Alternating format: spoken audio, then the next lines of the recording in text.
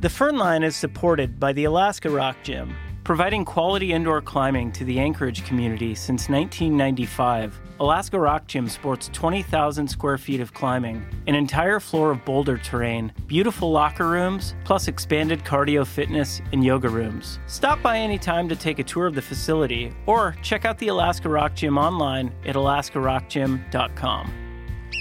Hey Evan, did you hear that?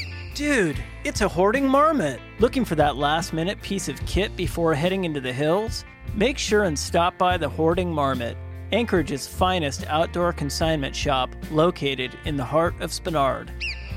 The Hoarding Marmot has everything you need from high-end mountaineering gear, cross-country and downhill ski equipment, as well as a fine selection of local guidebooks, maps, and yummy trail snacks. Stop by the Hoarding Marmot next time you roll through town, or check them out online at hoardingmarmot.com.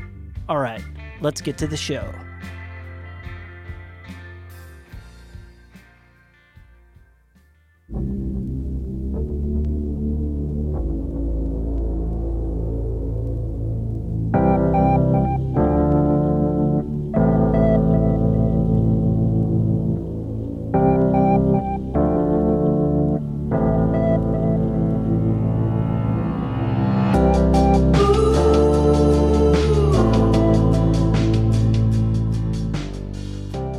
Hey friends, I'm Evan Phillips, and you're listening to The Fern Line, a podcast about the lives of mountain climbers. On each episode, I talk with alpinists and other outdoor enthusiasts who are pushing the limits of creativity in the mountains and in their daily lives. My goal is to have meaningful conversations with extraordinary people, the folks who choose to live full-value lifestyles in some of the most beautiful and wild regions on the planet.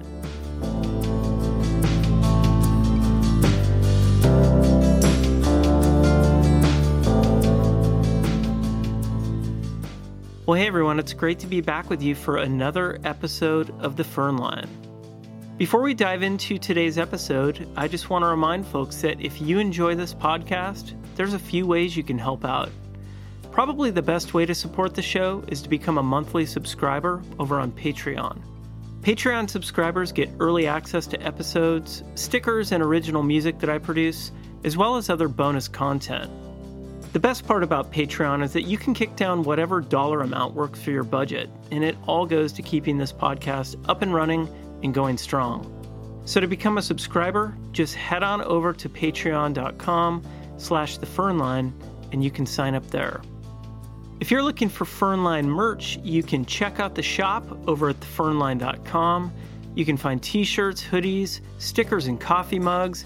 And not only is this a great way to look cool at the crag, it's also a great way to support the podcast. And finally, you can leave a review over on Apple Podcasts or wherever you listen to podcasts. And don't forget to tell someone directly, because word of mouth promotion is the best way to get information circulating in our community. So tell your friends, your climbing partners, people you think might dig the Fern Line, let them know it's out there. All right, well, the time has come to grab your favorite beverage and get cozy on your couch, camp chair, or your bivy sack, nestled near a bubbling brook in the Wind River Mountains, and settle in for this episode of The Fern Line.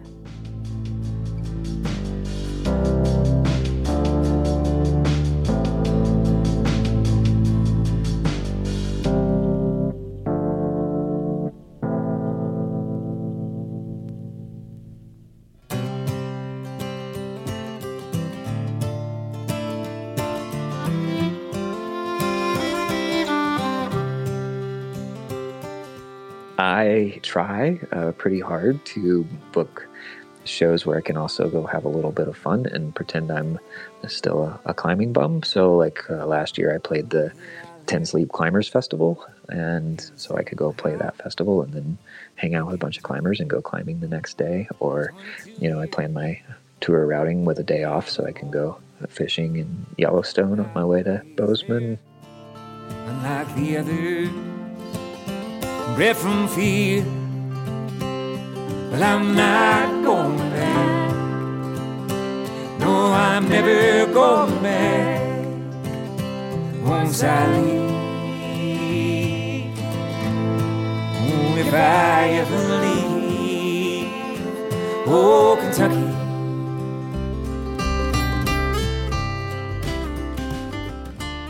On today's episode of The Fern Line, we'll get to know songwriter and mountain traveler Jason Tyler Burton. Growing up in a working-class family on the outskirts of Lexington, Kentucky, Burton was raised hearing the stories of his grandfather, who, like many Kentuckians of times past, worked hard to make a living in the nearby coal mines of Harlan County. Although Burton would take a much different career path, one thing he's carried with him throughout his life is an appreciation for the history, culture, and simplicity of his Kentucky roots. This influence can be heard throughout Burton's new album, aptly titled Kentuckian. Spanning the genres of folk, alt-country, and bluegrass, Kentuckian is a musical commentary on the past, present, and future of rural life in Kentucky. Americana UK writes, Kentuckian is a straight-down-the-middle Americana roots album, full of all the delights of the genre. Some stirring playing, acoustic rhythms and rhymes, some keening harmonies, strong blue-collar songwriting, all topped off by Tyler Burton's authentic voice. I recently got a chance to sit down with Jason and talk about his new album, the ups and downs of being a working musician, as well as his love for the mountains and living simply. All that today on The Fern Line. I've got aunts, I've got uncles, I've got 33 cousins. Got grandmothers too. I've got chores, I've got time, and these hands, they should be mine, but they still belong. My folks were born in Kentucky and spent most of their lives there, and left in, I guess I don't know exactly, probably the 50s, and went north on the Hillbilly Highway up to Michigan to find work. My dad didn't want to work in the coal mines like his dad had. So they ran off up to Michigan, had 5 kids. I was the 5th of those 5, and I came along 10 years after the other 4. So I was I hope, pleasant surprise. But when I was 3 years old, they decided to move back to Kentucky. They'd been wanting to for a while, and finally just made it happen. And so I spent most of my life in Kentucky from the time I was 3 years old until when I moved out west. So where did you grow up in Kentucky? So I grew up in the Lexington area, Nice. and outside of Lexington, which was cool. My folks were from. My dad had grown up in a coal camp in Harlan County, Kentucky, but when they moved back, work-wise, it made more sense to be in a little bit bigger town. So I went to elementary school in Lexington and high school in a little town called Winchester, which is the home of Ale 81 soft drink. So anybody that's been to Miguel's pizza in the Red River Gorge has had one of those probably. So I grew up those places, and then I went to school in Richmond, Kentucky. So all in central Kentucky. Right. Yeah. So you have like deep family roots in Kentucky. Yeah, absolutely. And is your family still there? Most of my family's still there. I have one brother that's in Michigan, but everybody else is still in that area of central Kentucky or down in southeastern Kentucky in the foothills of Appalachia there. So. And so you just mentioned the Hillbilly Highway. Can you talk about what that is? Yeah. So in that time period, lots of industrialization going on, lots of manufacturing jobs were happening up north, and they drew a lot of people from rural areas in Kentucky where coal jobs were already becoming somewhat scarce at that time, and or people that didn't want to work in the coal mines forever were lured north with the prospect of a brighter future than working in coal mines, and they ended up working in a lot of manufacturing settings, building cars or working in steel plants, those kind of things. And just they come actually recruit people from these rural areas with the appeal of jobs to come north on the Hillbilly Highway, as they called it, and as Steve Earle wrote a song about. So, I follow you on social media, and obviously, like, I'm always interested in seeing my musical peers out there doing things. So I've just been kind of watching you the Right. last year, but I had noticed kind of during this process, you really talked and expressed about how proud you felt about this batch of songs. It seems like there's like an energy around you around this record, and I guess I was just hoping you could talk about that a little bit. My last record that came out in 2017, so 2 years ago, was a weird one for me. And while I like that record, I almost didn't release it.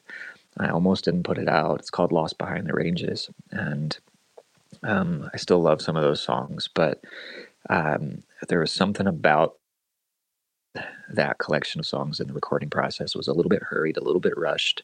Did it on my own, kind of at home. Had somebody else mix it, but did it all kind of self-recorded. And there was just something about it that I was not quite happy with, that I couldn't put my finger on. Almost didn't release it, but then decided, I put all this work into it, that I should put it out in the world. But I didn't promote it all that much. I didn't do a very good job. I guess I maybe didn't believe in that record for some reason as much. And so afterwards, I tried to figure out why. And I kind of felt maybe it was a strong songwriting rut that I was in. And so I kind of gave myself a challenge of writing in a different way. And when I picked Kentucky as my setting, which I didn't really know I was doing at the beginning of the process of writing the songs that became the new album,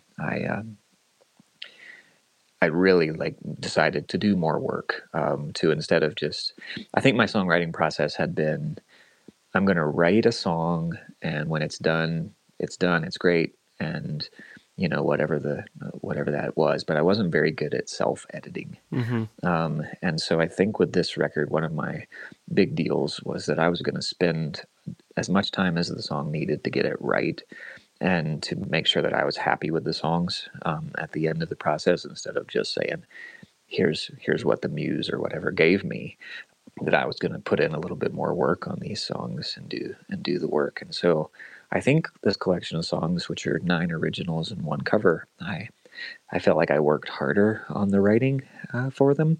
And I think maybe that putting in that effort and that work and being more self-critical in a lot of ways of does this line make sense? Does this line hold up?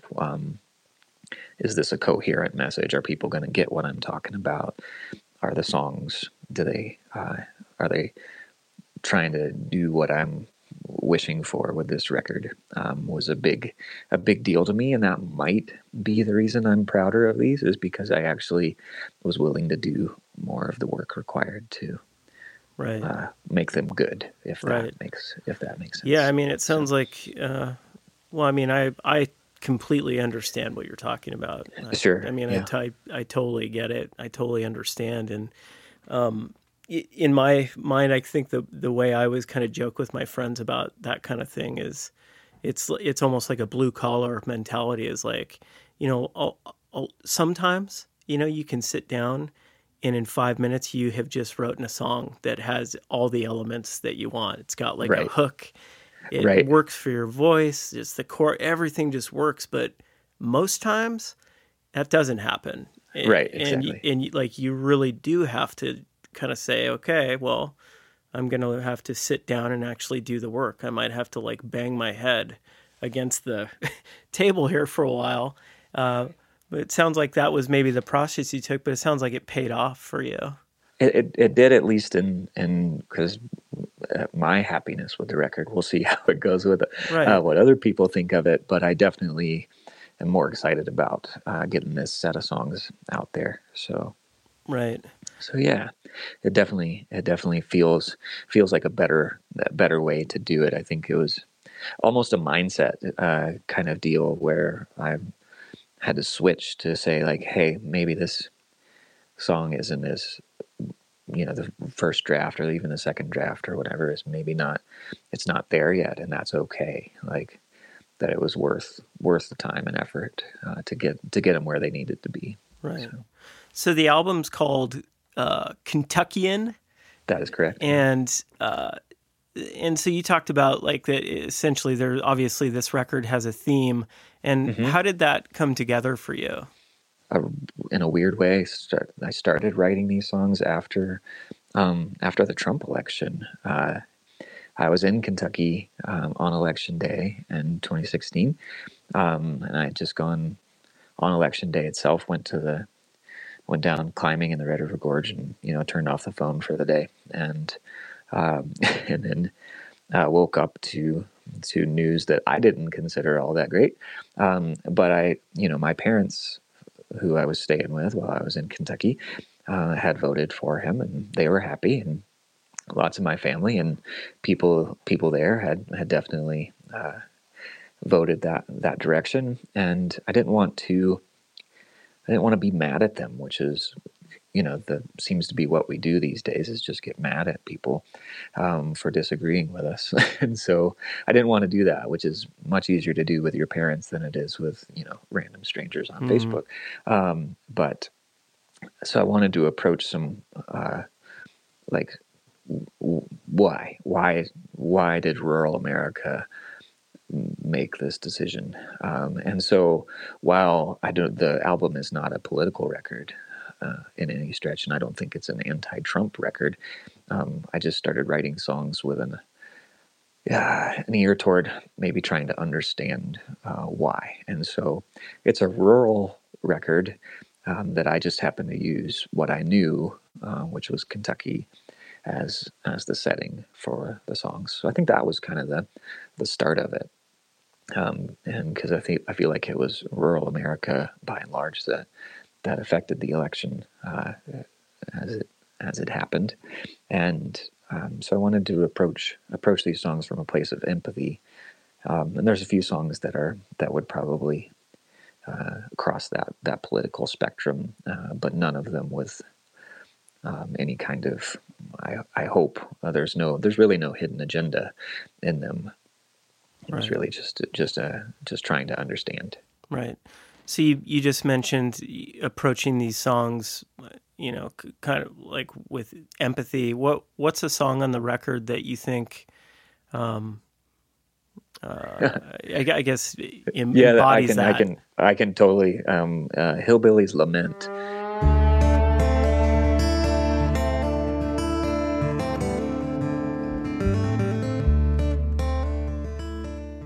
It's a song about a guy that I kind of used. I grew up right across the river from Fort Boonesboro in Kentucky, so Daniel Boone's original fort there. I grew up right across the Kentucky River from that, and down the Kentucky River from my house was a coal-fired power plant that I rode the school bus by as a kid, and that was the primary source of income for that town.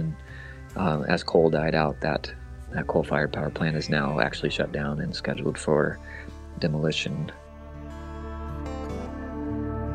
He casts his vote with pride for the Union side, Lord. And people have lost jobs there.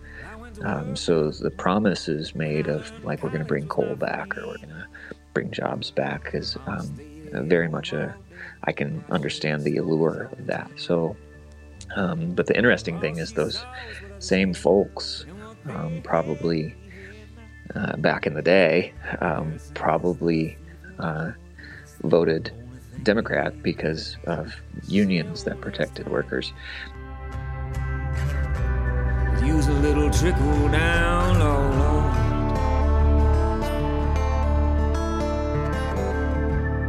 She cast a vote with fear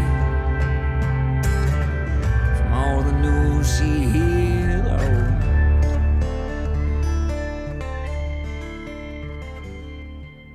So I think that song is about people, almost like people are voting based on their self-interest, and they're seeing the world change around them in ways that they don't like, and they want to get it back. I had a really hard time staying in that empathy mode on that song. the song talks about how hard this person's life has been, their entire life, and yet at the end talks about getting back to the golden days that are long gone. Because I think we kind of, a lot of times, will feel nostalgic for a time that never was. So a lot of nostalgia there for maybe a past that has been glorified in their mind that maybe never really and truly existed. So it was hard for me not to put a dig in at the end of that song, Right. but I somehow refrained. So, what's your favorite song on the album? the first one is High Road to Harlan is probably my favorite song. It was one of the first ones I wrote for the record.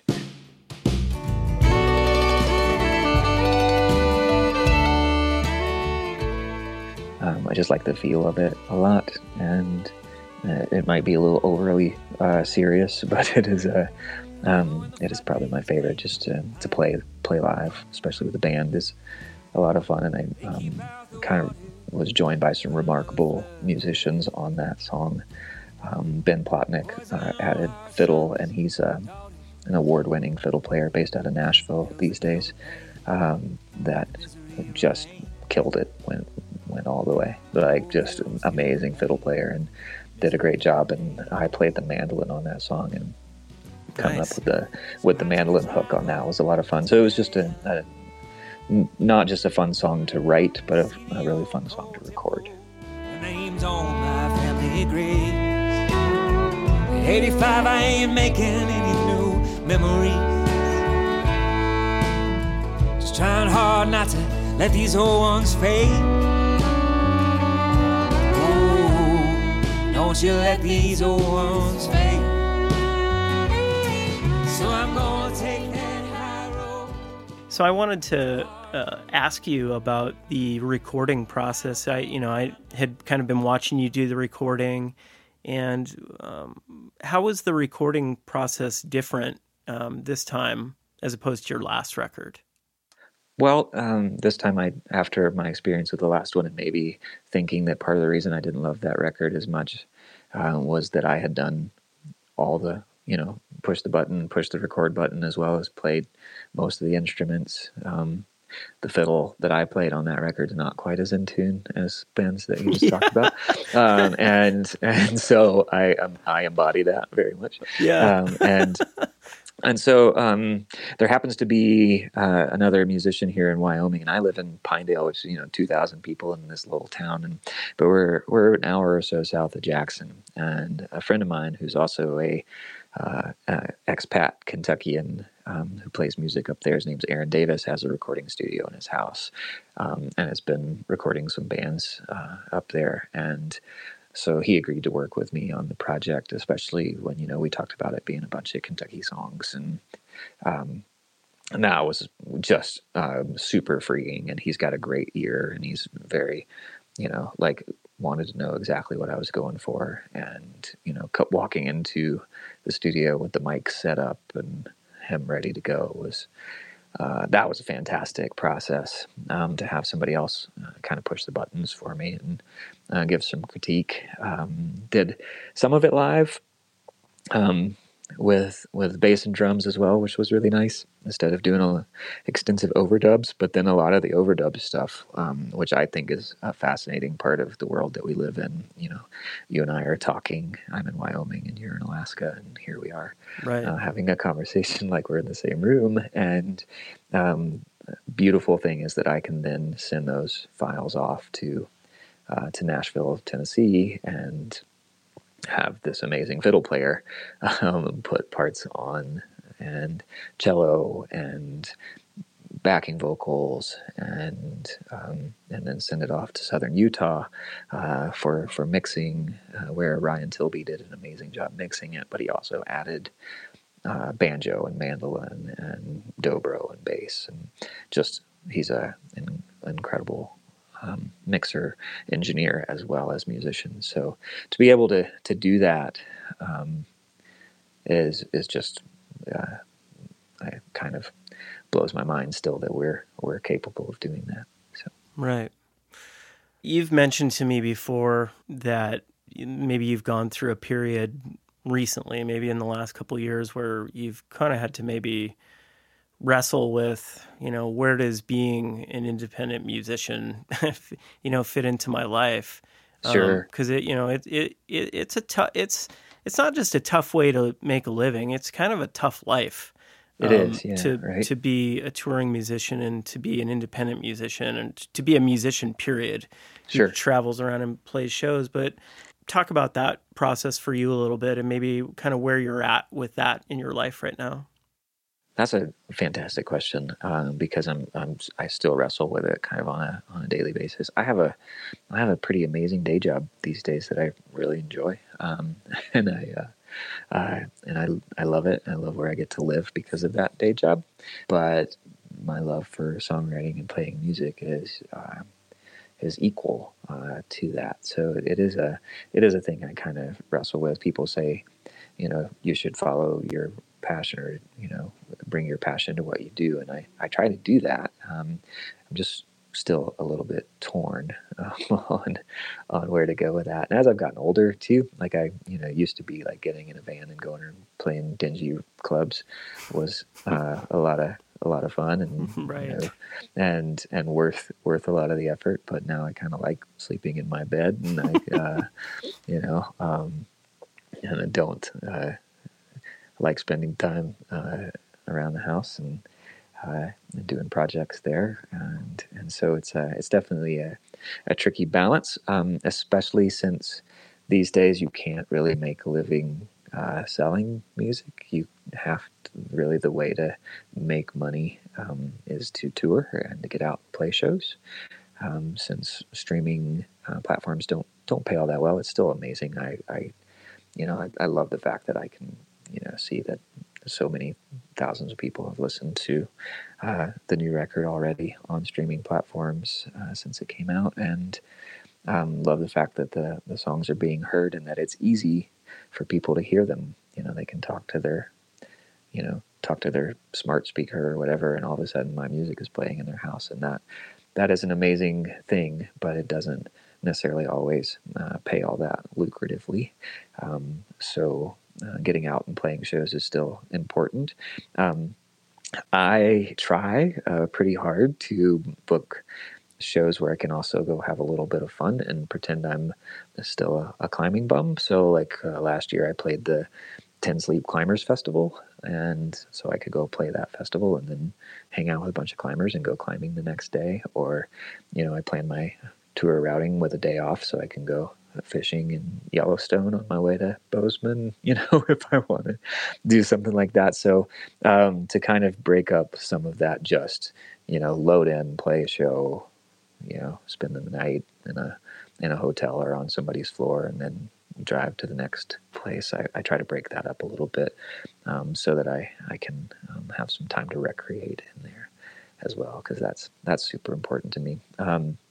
But I'm not in a place at the moment where I'd be willing to leave my day job. And I'm not saying that I couldn't get there. And I think that the work that I'm putting in on this record is almost like a challenge to myself to make to that decision, to get to a kind of a tipping point where I'm like, okay, if you're going to go any further with this or keep the momentum up, you're going to have to make a decision on what you're gonna do, which is a little bit weird. I'm 47 years old, and the idea of quitting the day job to go pursue a life of music sounds a little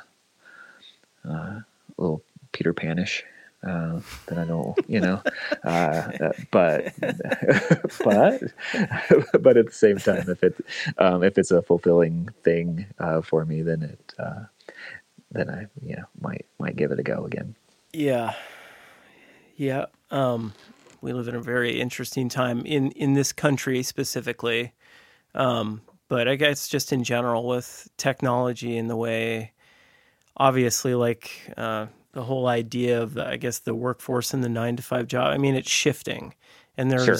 Yep. It seems like there's one of the good things about living now is that there's there's options, and there's lots of there's different ways that you can put things together to find, I guess, hopefully some kind of balance. And it sounds like maybe that's kind of what you're seeing if you can do is try and find a life that's balanced with the things that you're really passionate about. And also sounds like a job that you actually have right now that you enjoy. It's not like I'm working a job that I hate in order to pay the bills. So that's I couldn't ask for more. Can I ask what your day job is? Sure. We've got in our tiny little town here, we have a recreation center that has a indoor climbing wall and 2 pools and, indoor running track. And I manage all the recreation programs for youth and adults. So I supervise some staff. So I get to oversee adult basketball league, peewee football. But I also do like outdoor programs and take kids out climbing, and we have an indoor climbing wall. So I still get to route set, and do some outdoor trips, with kids and take them rafting on the Snake River or, those kind of things. And that's just it's a pretty fantastic. My undergrad degree is in outdoor recreation. And so to be using one of my degrees as well as get to live in Wyoming and do a couple of things that I love, that's, pretty spectacular. And I don't want to take that for granted in any way, shape, or form. Yeah, right. So how did you end up in Pinedale? Well, I came out on a climbing trip to the Wind Rivers in 2000 or 2001. 2001, I came out on a climbing trip to go into the winds, and went into the Circuit Towers and climbed Pangora. Came out, was going to go up to the Tetons in Yellowstone, but stopped in the little town of Pinedale on the way and had dinner, and kind of just fell in love with this little sleepy mountain town right at the base of the winds, and definitely fell in love with the winds, and started coming out to go climbing in the mountains here every summer. After that, I was working at a university back in Kentucky at the time, and so I had some time in the summer to travel, and I would come out and go climbing in the winds, and then spend a little time in Pinedale. And when they built the rec center here, it was like, oh, cool. I could use my degree and do what I do and do it in Pinedale. So decided to make the leap. And then off and on in that, though, my wife was a park ranger, so spent a little bit of time down in Zion National Park and then over in Sequoia National Park. But have been back in Pinedale for about 4 years at this point, full time. So that's very cool. Yeah, I like that story. Yeah, that's cool. Talk about something happening organically. Yeah, very much so. Yeah. That's interesting that your wife. So she was a park ranger down in Zion. She was, yeah, Wow. yeah. She worked as a seasonal park ranger there for a little while. I was back in 2007. She was a seasonal park ranger there, and I was a canyoneering and climbing guide in Springdale, and that was before we moved to Pinedale the first time and tried it out.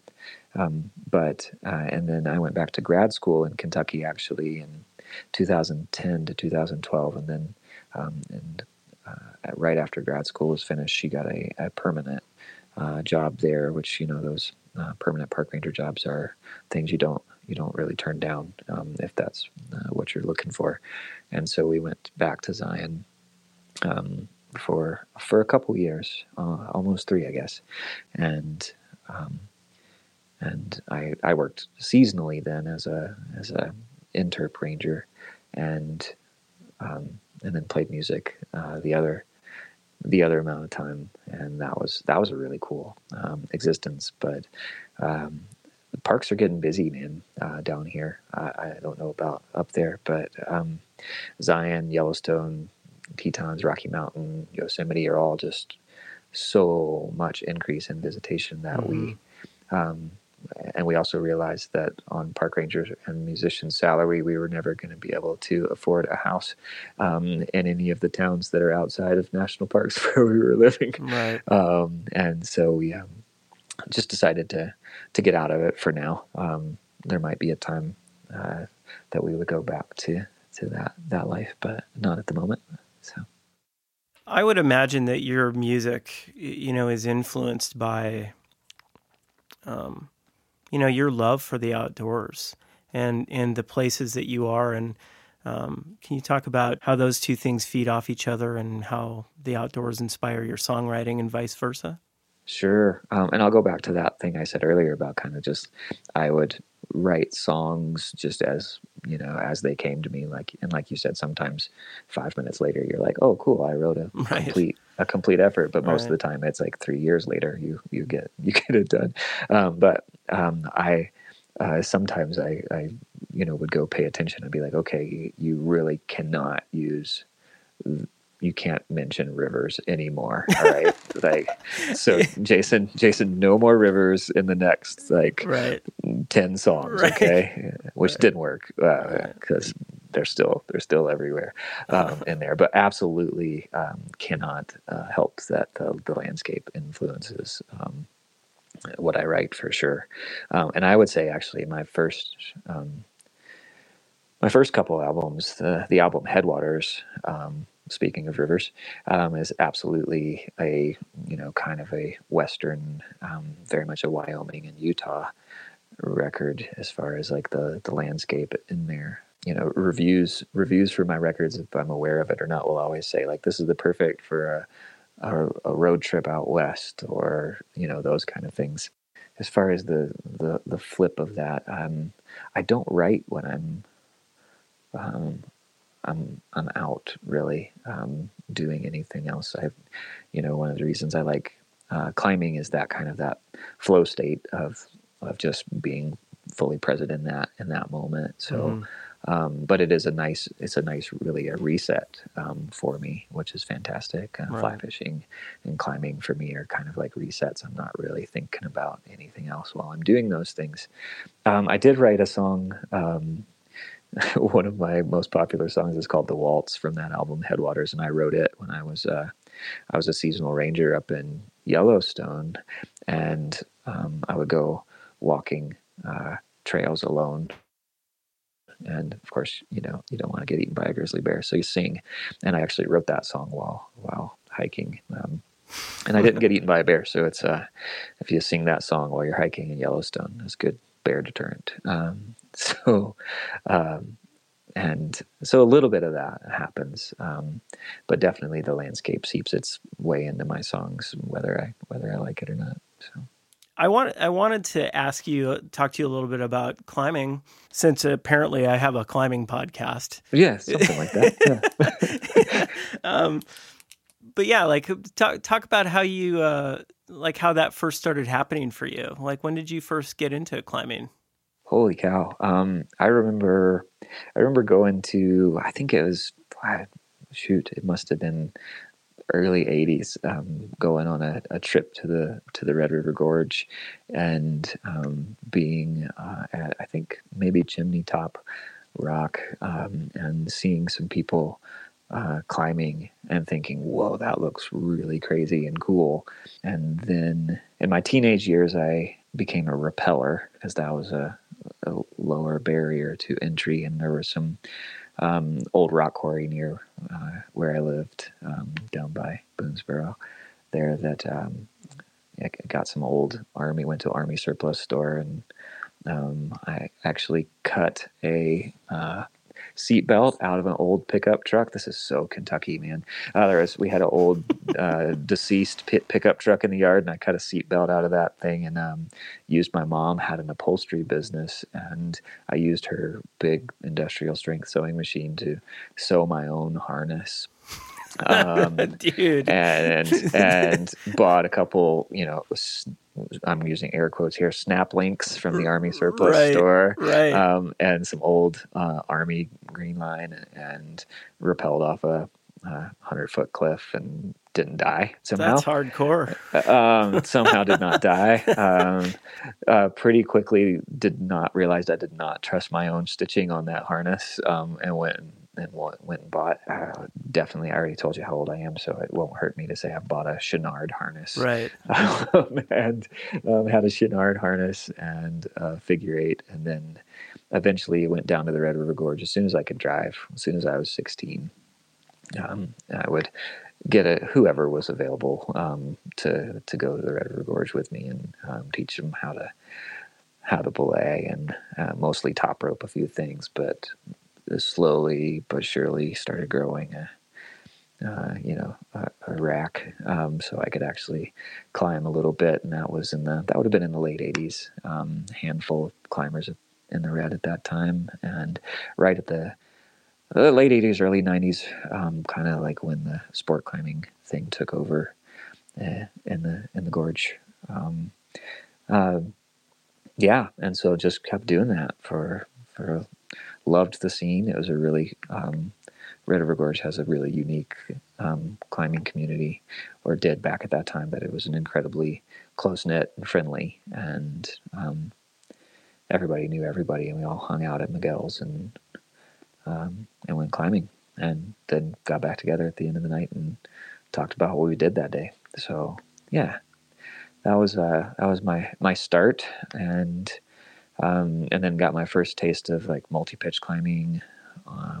Well, there's a tiny bit of it in the Red River Gorge. This route Foxfire, which is my one of my favorites there, which is this kind of wandering, not even rock climb. It's more of a grovel for most of it, with a few moves of rock climbing, actually. So it's an adventure climb. It's an adventure climb, yeah, and it's pretty cool. But that kind of gave me a taste for getting to the top of something, instead of just to a arbitrary set of anchors, 50 feet up a pocketed wall. And then went over to Seneca Rocks in West Virginia and did some multi-pitch over there, which inspired me to start looking for places to come out west. I've never been a really good climber. I've always been kind of like my current state of musicianness of being a hobbyist. I was always kind of a hobbyist climber. I just wanted to go climb as many pitches as I could. And if they were fun and easy, that was all the better. So the Wind Rivers have, one of my favorite rock climb I've ever done is the North Red of Ellingwood in the Winds, which is 10 to 12 pitches of 5, 6, and it's just spectacular. And there's so much of that in the Winds, where living down in Zion, if you want to free climb anything, you gotta be pretty strong. And so the alpine rock here just always has been way more my forte. So you've mentioned the Winds a couple times. I mean, what is it about the Winds that you find so appealing? I mean, it sounds like it almost drew you to move to Pinedale. Oh yeah, totally. And it's still, while I like my job here and I like the town, the mountains are definitely why I wanted to live here. And so, I don't know how to explain it other than it feels remote. Like I think you can be in the middle of the Winds and some of the remote cirques and feel like you're, in Alaska or Patagonia, and just feel like you're far more remote from civilization than you actually are. So, I could go to the cirque of the unclimbables, but that would be a lot of effort.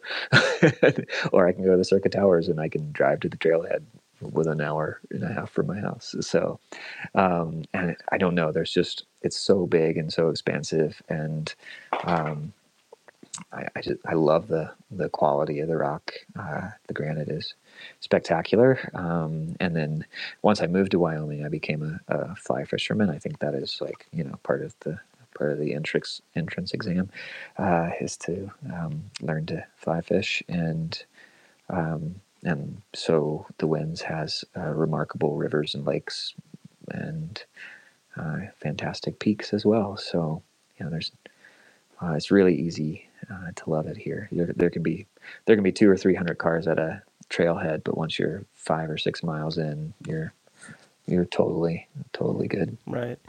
So it sounds like you grew up around Lexington, which is, obviously like I would call it a pretty hip little city. Yeah, it is. It is now for sure. But it sounds like, I'm wondering, do you think that you're kind of drawn to a more kind of quiet rural life? Yeah, and my years in Lexington, it was a fairly rural place then. It's grown significantly since I lived there. And then the little towns I grew up in, I just really liked that kind of quiet sleepiness of them. I get a lot of anxiety when I go to a city. So me too, actually. From driving around to whatever, it definitely is not. That's not my thing. I don't know. I've never really tried a big city to live in, but I definitely really appreciate rural communities. I like having, my little town is, a lot of people complain about our restaurant choices, but man, I like only having to make a decision between 3 different things. So, right. So it's kind of I don't know, it suits my personality. There's some practical benefits to simplicity. It's sometimes I wish I was a little closer to a major airport from the travel standpoint, but the very much practical benefits to living in rural life for sure. Cool. I just have a couple more things I wanted to touch on, but so getting back to your song, so you kind of mentioned that Hillbilly's Lament was, kind of a look at kind of maybe rural Kentucky through maybe a political lens or a modern lens. And then you talk about that High Road to Harlan is maybe your favorite song. Is there a song on the record where you feel like artistically with, the lyrics and the melody and all of the musical elements that you put together that you just feel really happy with from an artistic standpoint? I think the one that would jump out at me immediately would be Easy for Me.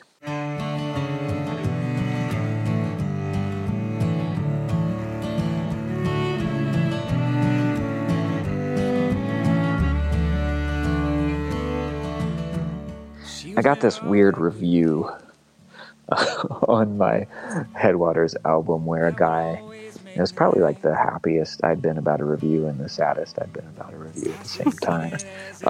Because this guy said that, and I still remember it pretty well, it's like, had this album been released in the late 60s, this guy would probably be a legend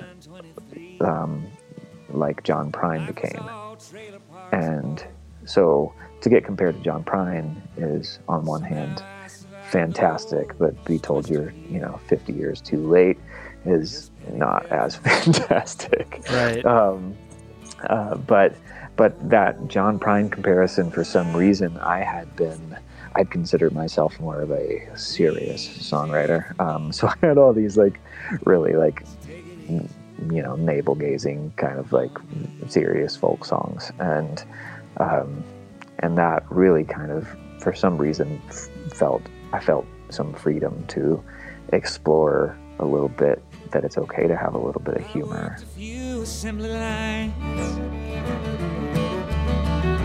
Make hamburgers and license plates. Sign my check at the liquor store.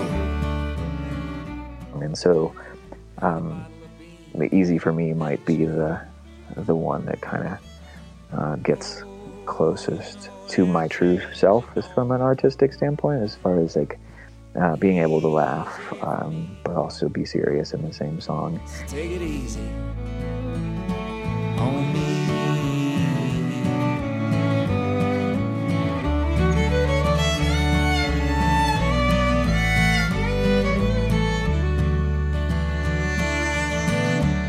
When she was drinking, boys, it also has some I like the melody. I like how the recording process turned out. And generally, I like some of the the wordplay in there that is is kind of nice.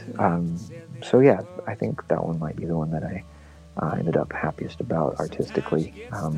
I've had people come up to me afterwards. So the first line of the song is, she was never all that good at math, and that always made me laugh. But I should have seen it as a sign of what was to come when she said I was her only one. And I've had people come up to me afterwards and say, you know, that they like that I'm putting like dad jokes in my songs now. And that actually makes me quite happy, because the song is still, you know, first of all, it makes me happy that people are listening well enough to come up after a set and say, hey, I like that dad joke you put in that one song. Yeah. But also just really liked how that one turned out. Cool. Easy for me. I said, oh, you know, change don't come easy for me. I said, oh, you know, life don't come easy for me. So take it easy on me.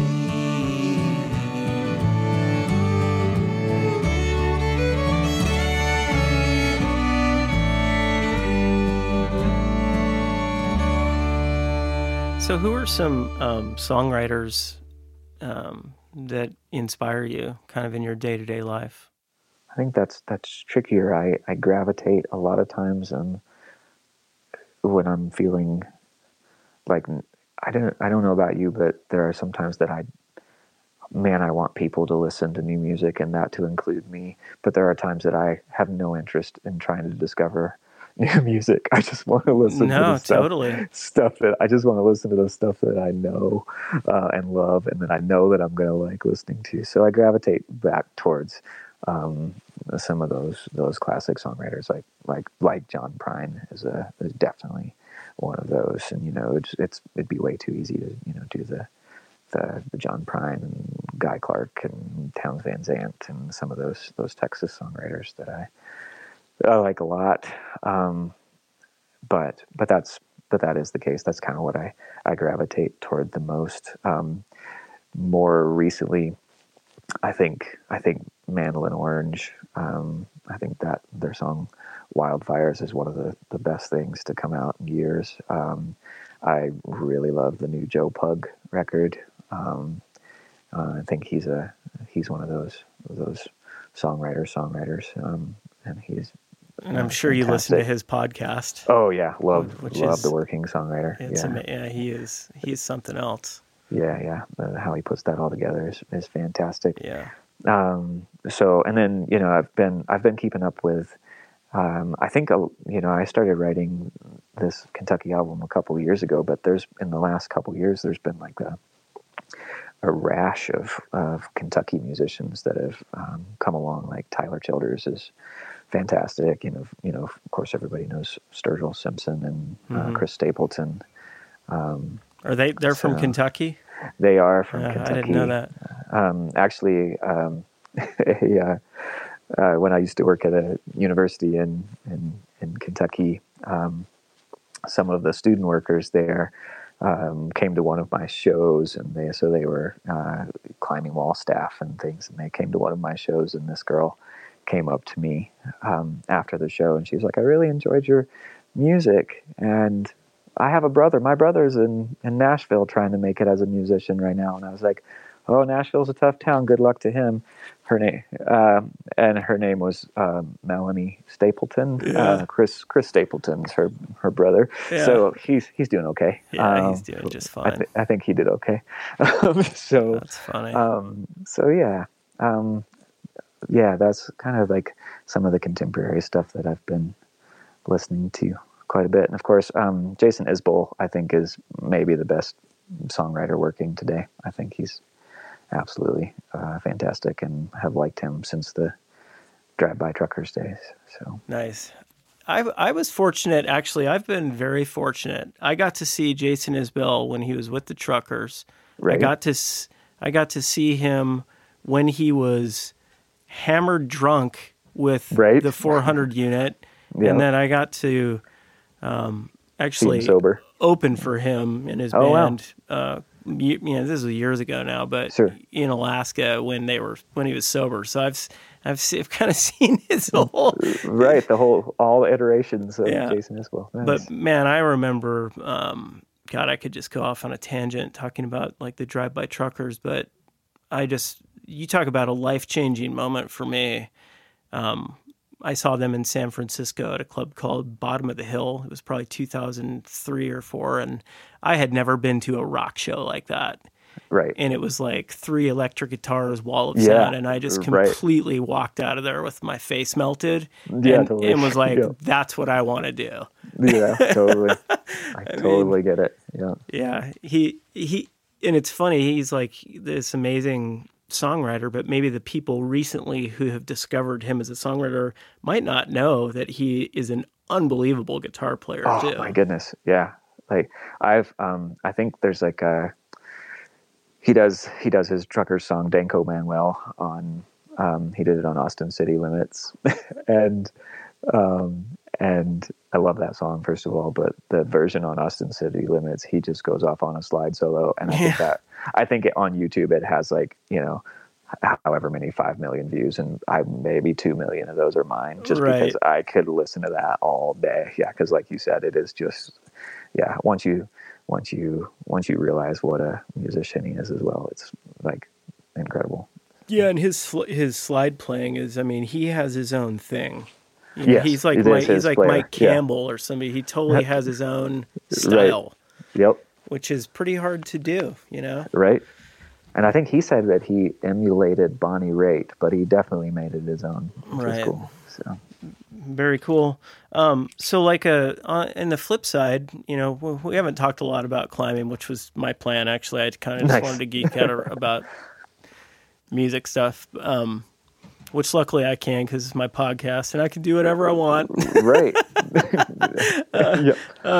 But I wanted to ask you, like on the flip side, like who are some people kind of in the mountain community? Like they could be climbers or they could be just people who live in that realm, in that world that have inspired you or inspire you today. That might be a harder question. And what I gravitate toward is friends.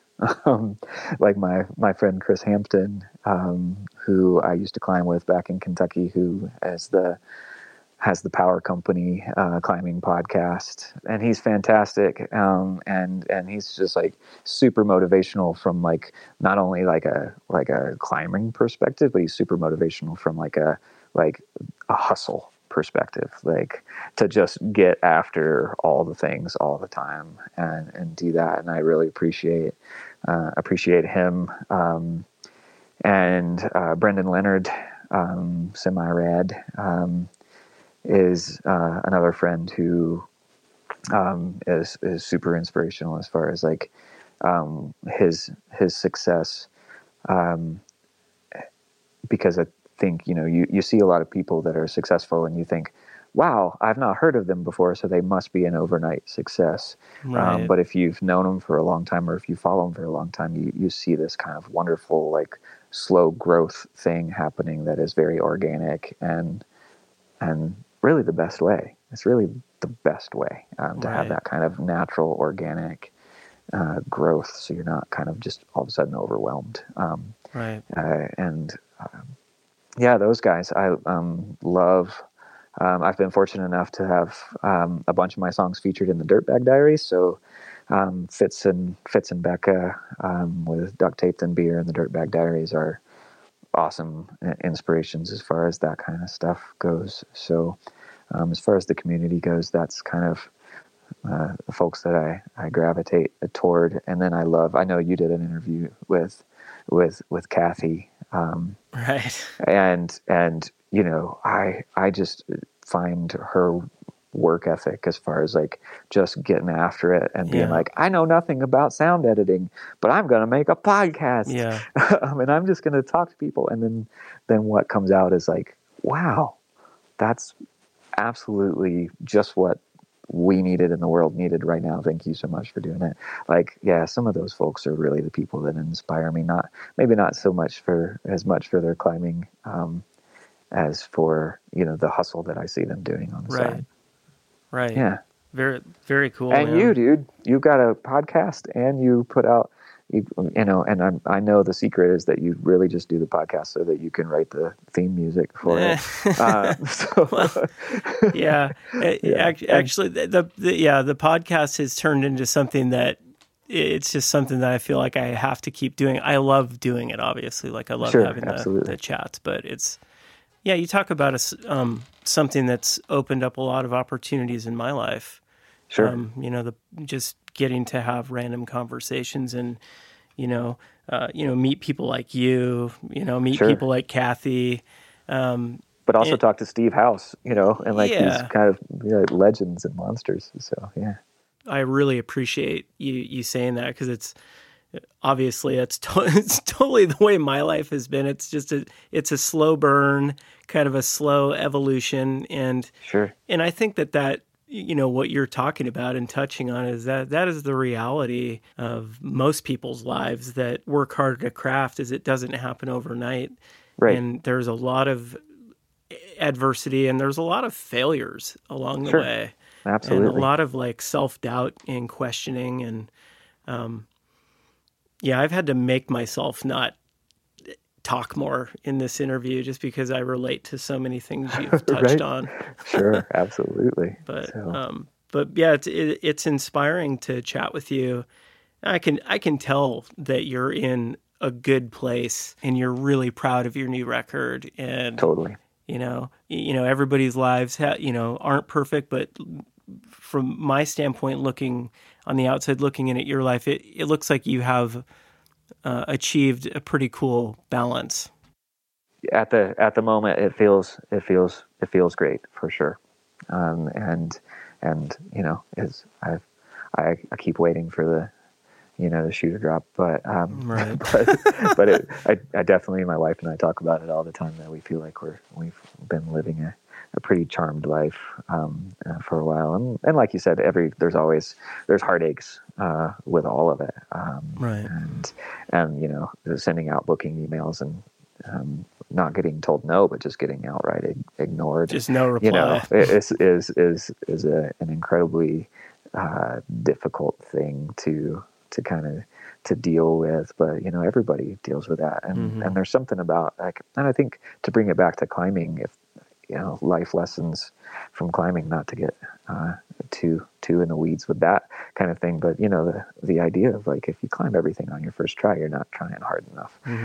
So having some failures along the way kind of becomes kind of part of the process, and as long as if you think about it from a growth mindset kind of place, where what can I learn from this, and how can I change my email pitch to maybe get a response from this person next time, instead of saying I must be horrible, or I failed, or whatever. So that is kind of a cool thing to be able to bring back to, that I have to treat everything like it's I'm projecting something. so May you be kind to those who are not your kind, and don't listen to anybody whose gospel leaves room for hate, 'cause loving your enemies.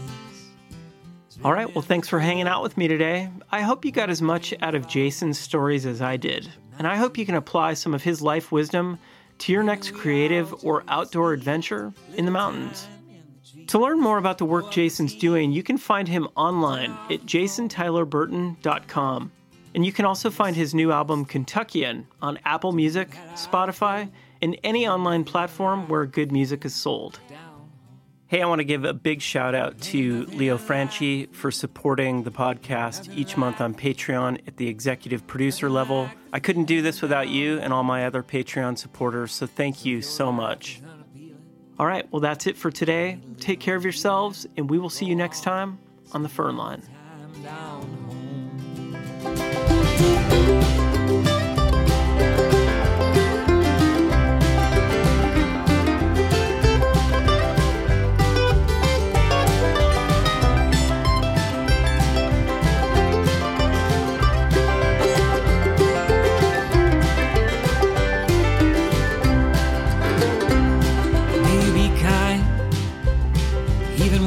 speaking your mind. Lord knows everybody's got to speak their mind these days. But any point that is worth making can be made while being kind.